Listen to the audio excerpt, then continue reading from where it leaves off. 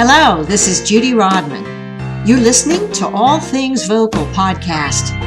This is the audio version of the blog you can find at judyrodman.com. I can fix you, I can teach you. For today's episode, I have the absolute pleasure of interviewing the amazing Bree Noble.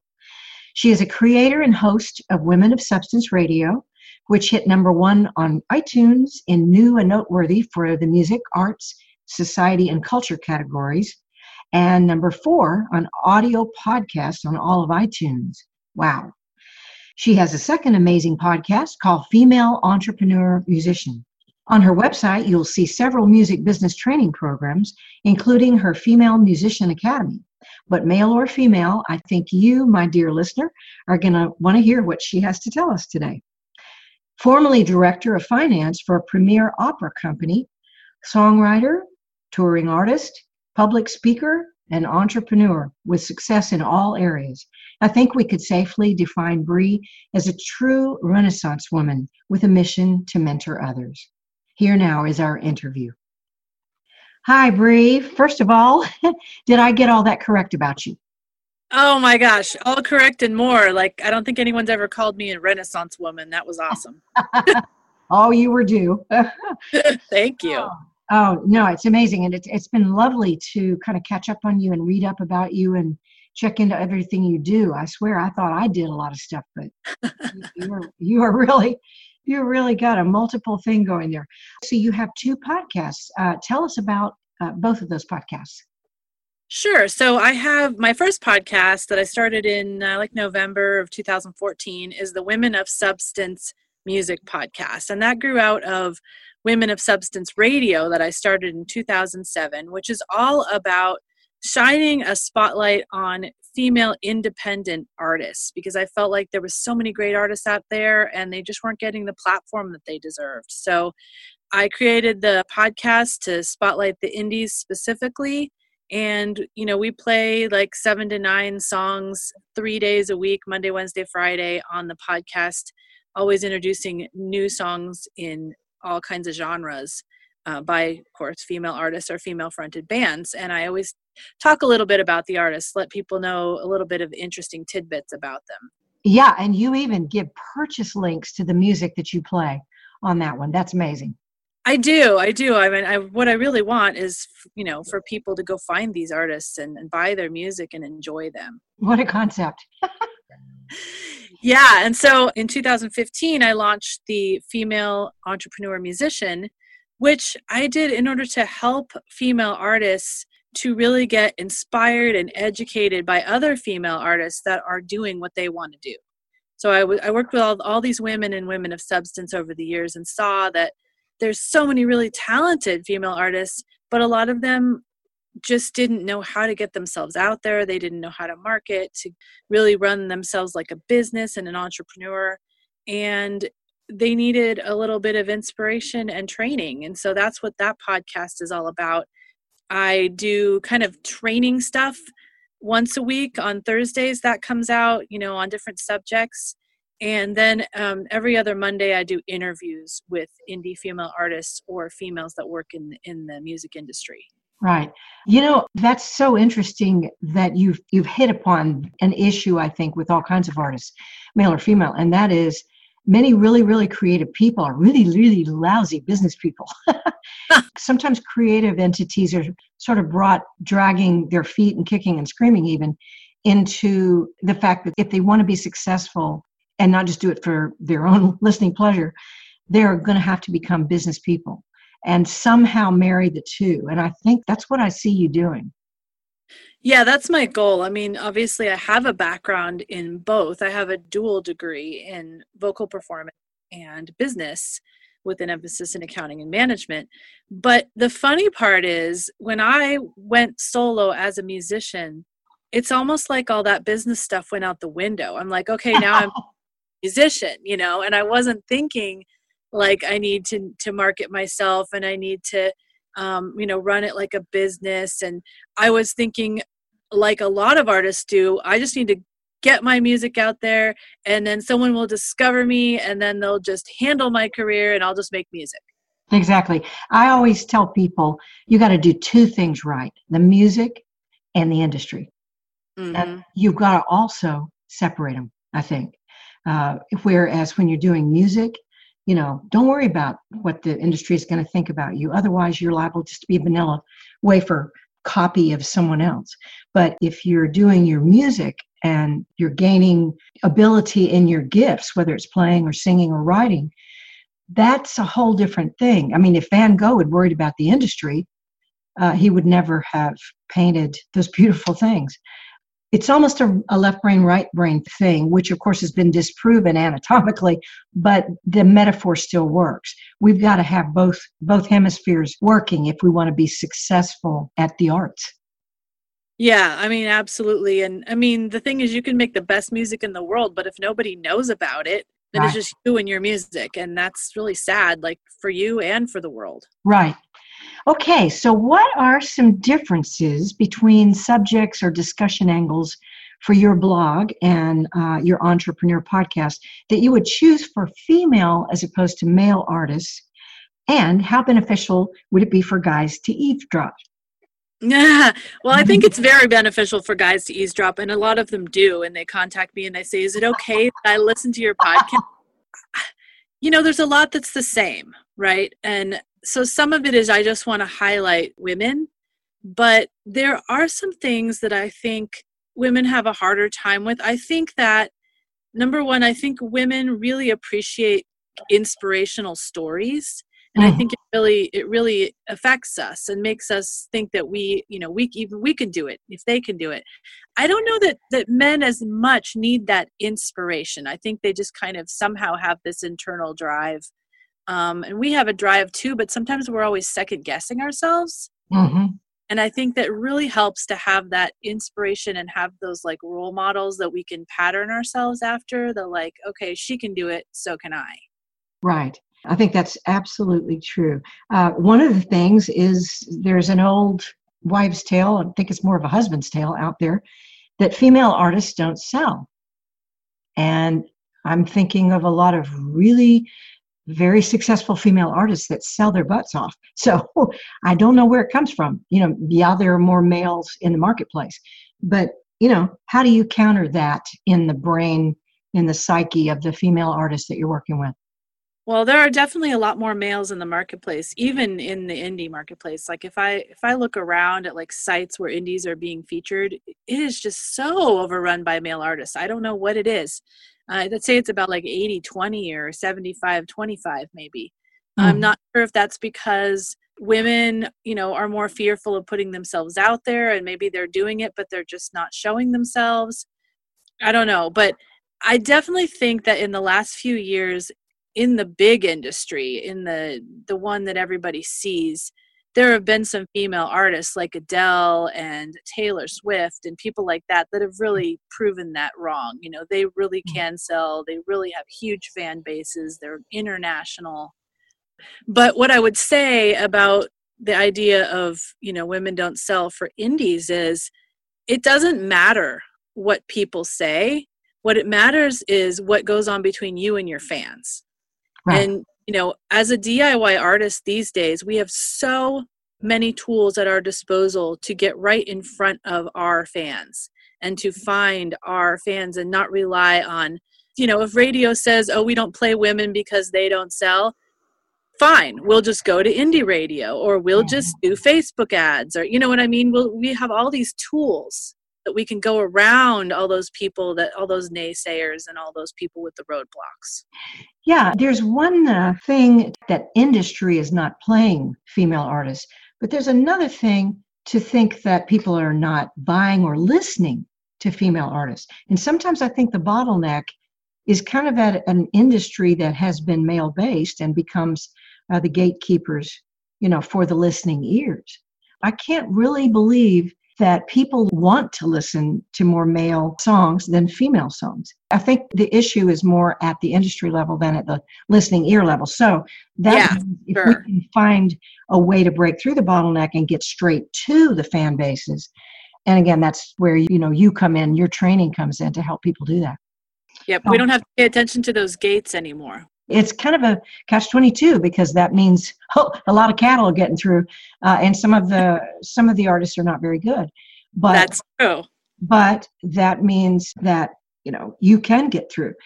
Seth Godin, I don't know if you know who he is, but he's one of my favorite marketing gurus. And I'll never forget something he said somewhere on one of his blog posts, which was selling should be a holy art. Marketing, promotion, it's really selling. He means that it should be a holy art because you're actually letting people know something that can make your world a better place.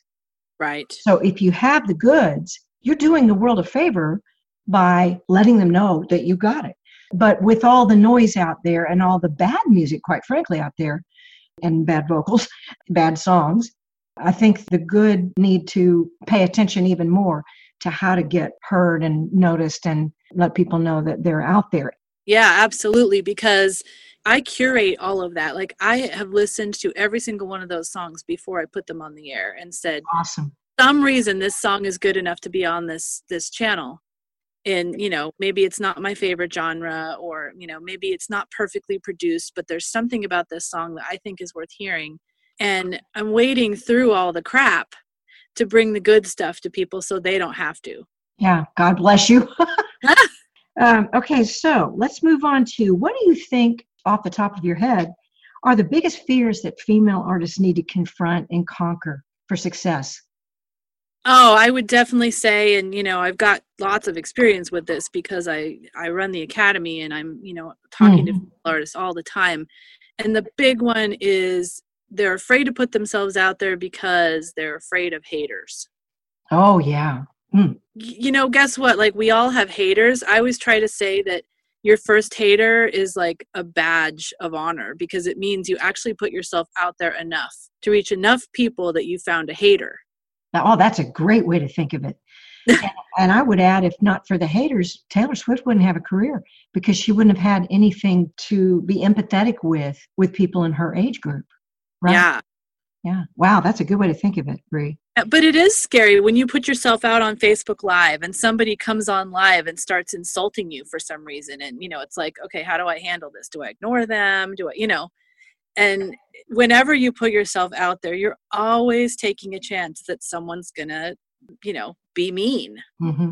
Just for the sake of being mean. It's like that's their career, to be mean. Sometimes I wonder, like, what are you getting out of this? Why do you feel that you need to bash someone? Yeah. Yeah, I think a big training that female artists do need is how to handle that. It happens with female journalists.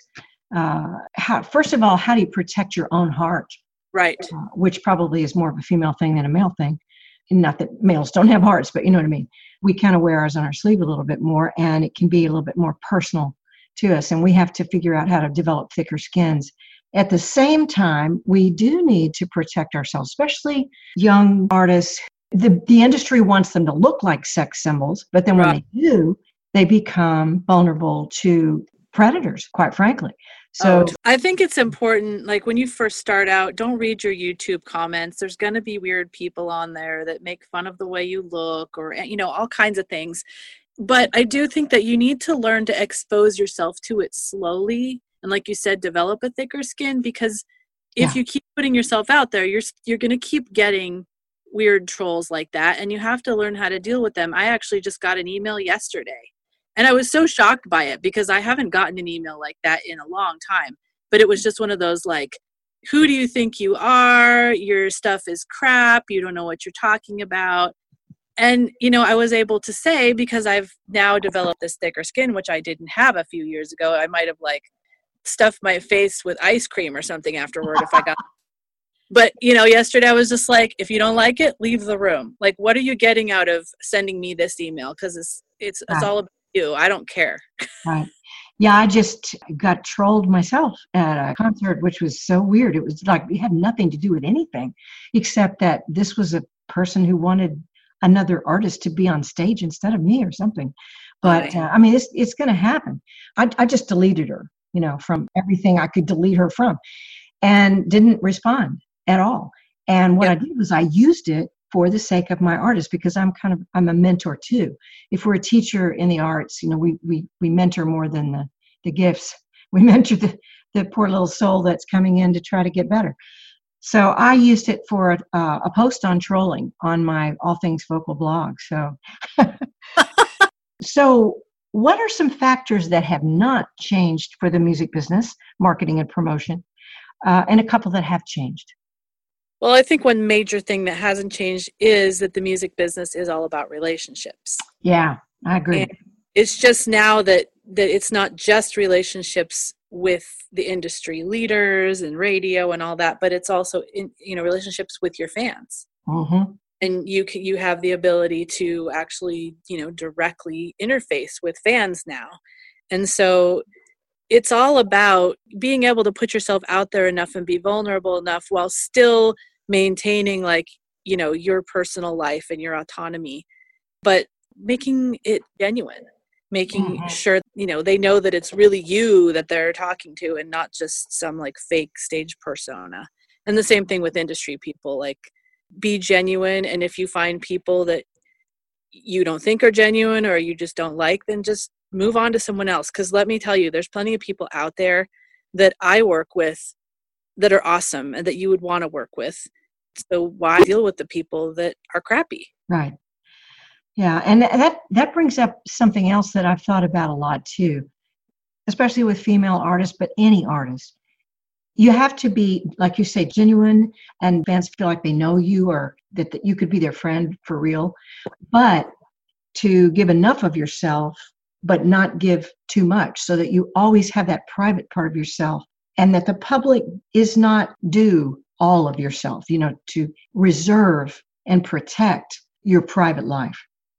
Yeah, for sure. I mean, I think for me, and artists ask me that a lot, how much should I share? Mm-hmm.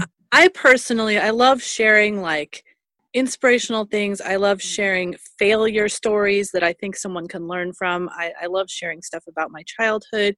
I share some things about my relationships with my kids and how we interact. But one thing I really never share is much about my relationship with my husband, because I feel like that's private, that I don't be airing all my romantic dirty laundry, out in the world. And so I think that we need to find those things that we do feel are sacrosanct, and there's no reason we have to share every little detail. But other than that, I love to be, pretty authentic about most other things that are going on with me. Yeah, I'm the same way with the internet, especially if there's something I'm thinking about putting on the internet that I wouldn't want anybody to see, I'm not going to put it on the internet.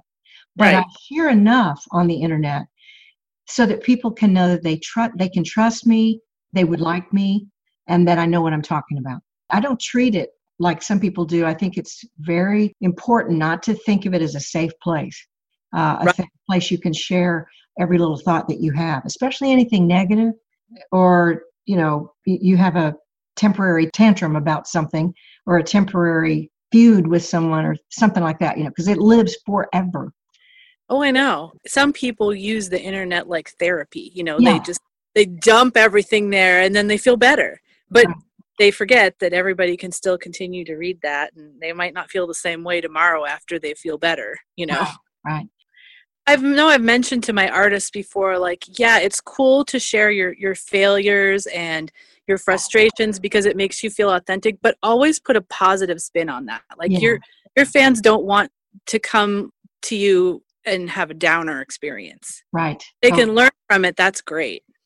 I think that's a good idea when they're choosing the songs to write and record and perform too. Because I've made that mistake where you're doing therapy by writing some songs, but really it's why would somebody want to hear that? Or, it promotes hate or murder or things like that. All right, so let's talk about navigating the ups and downs of the music business careers, because I know with mine, what comes up is going to come down. And you've got a long life. Usually a major career, as far as being in the limelight at the top of the world, only lasts, if you're lucky, 2 or 3 years. I mean, do you find that true? I would say, if we're talking extreme limelight, I mean, I don't actually really coach people that way. I coach people for long-term success that is not going to be based on fame. It's going to awesome.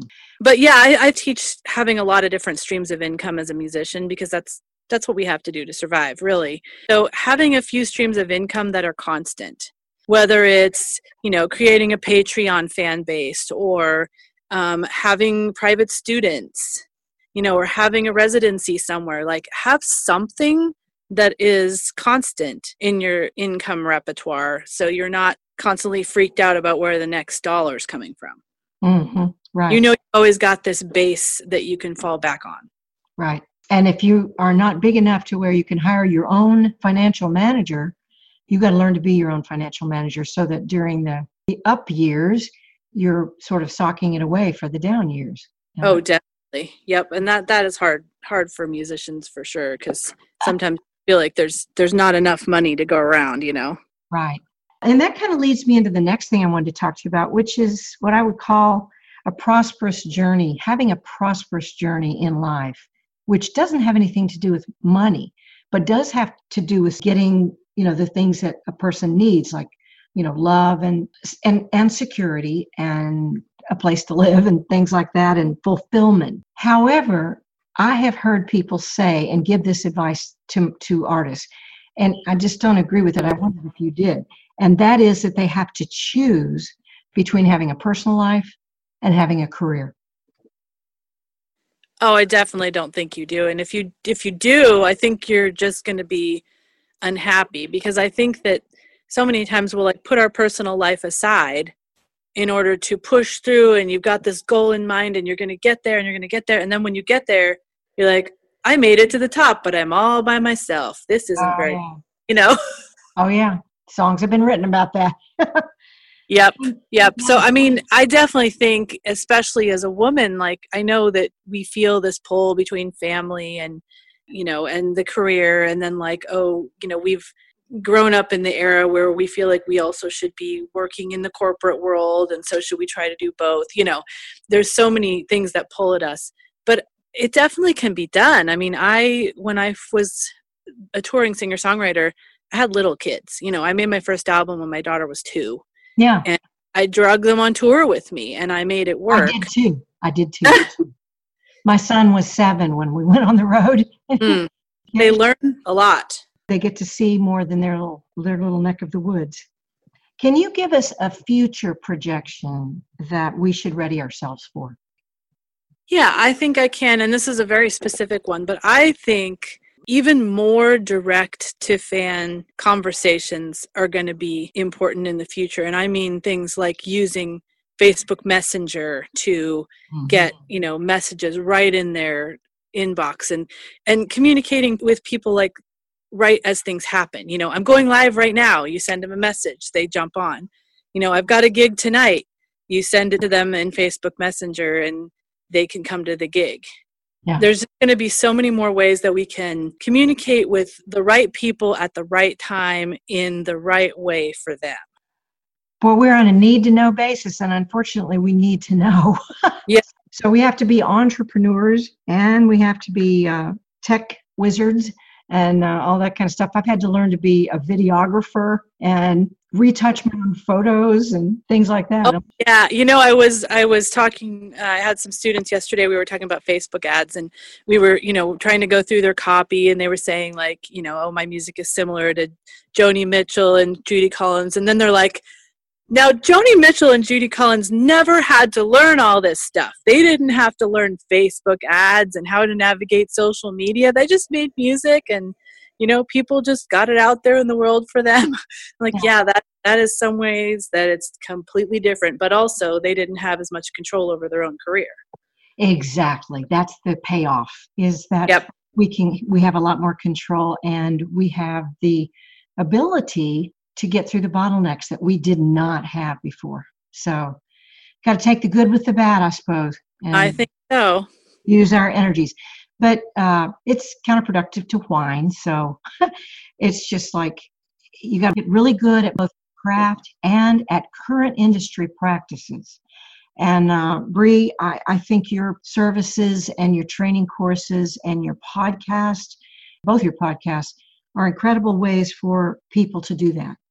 So tell us more about how a female listener out there could submit music for your Women of Substance podcast. For sure. So you just can go to wosradio.com, and there's a banner across the top that you can click on to submit music. If you scroll down a little bit, there's a submit music button. We give you tons of different ways that you can submit, some platforms and things that you can use. So just click on that button. It'll take you to the page, and it'll tell you exactly how to submit. We have a review board that goes through all the music because we get a lot of it. And then, I always listen to every single song before it's down to the wire of choosing it. That's great. Okay, tell us about your Female Musician Academy. That looks very interesting to me. Yeah, it is a great community of really engaged, excited, and helpful, supportive female musicians who are at all kinds of different levels. I mean, we've got people that are just starting out to people that, have a full-time career in music as a DIY. We also have people of every age. We've got people down to age, 16 all the way up to 70. Wow, that's awesome. It's really awesome because there's so much mentoring that can go on, not even just in music, but in like every facet of life with having the different age groups in there.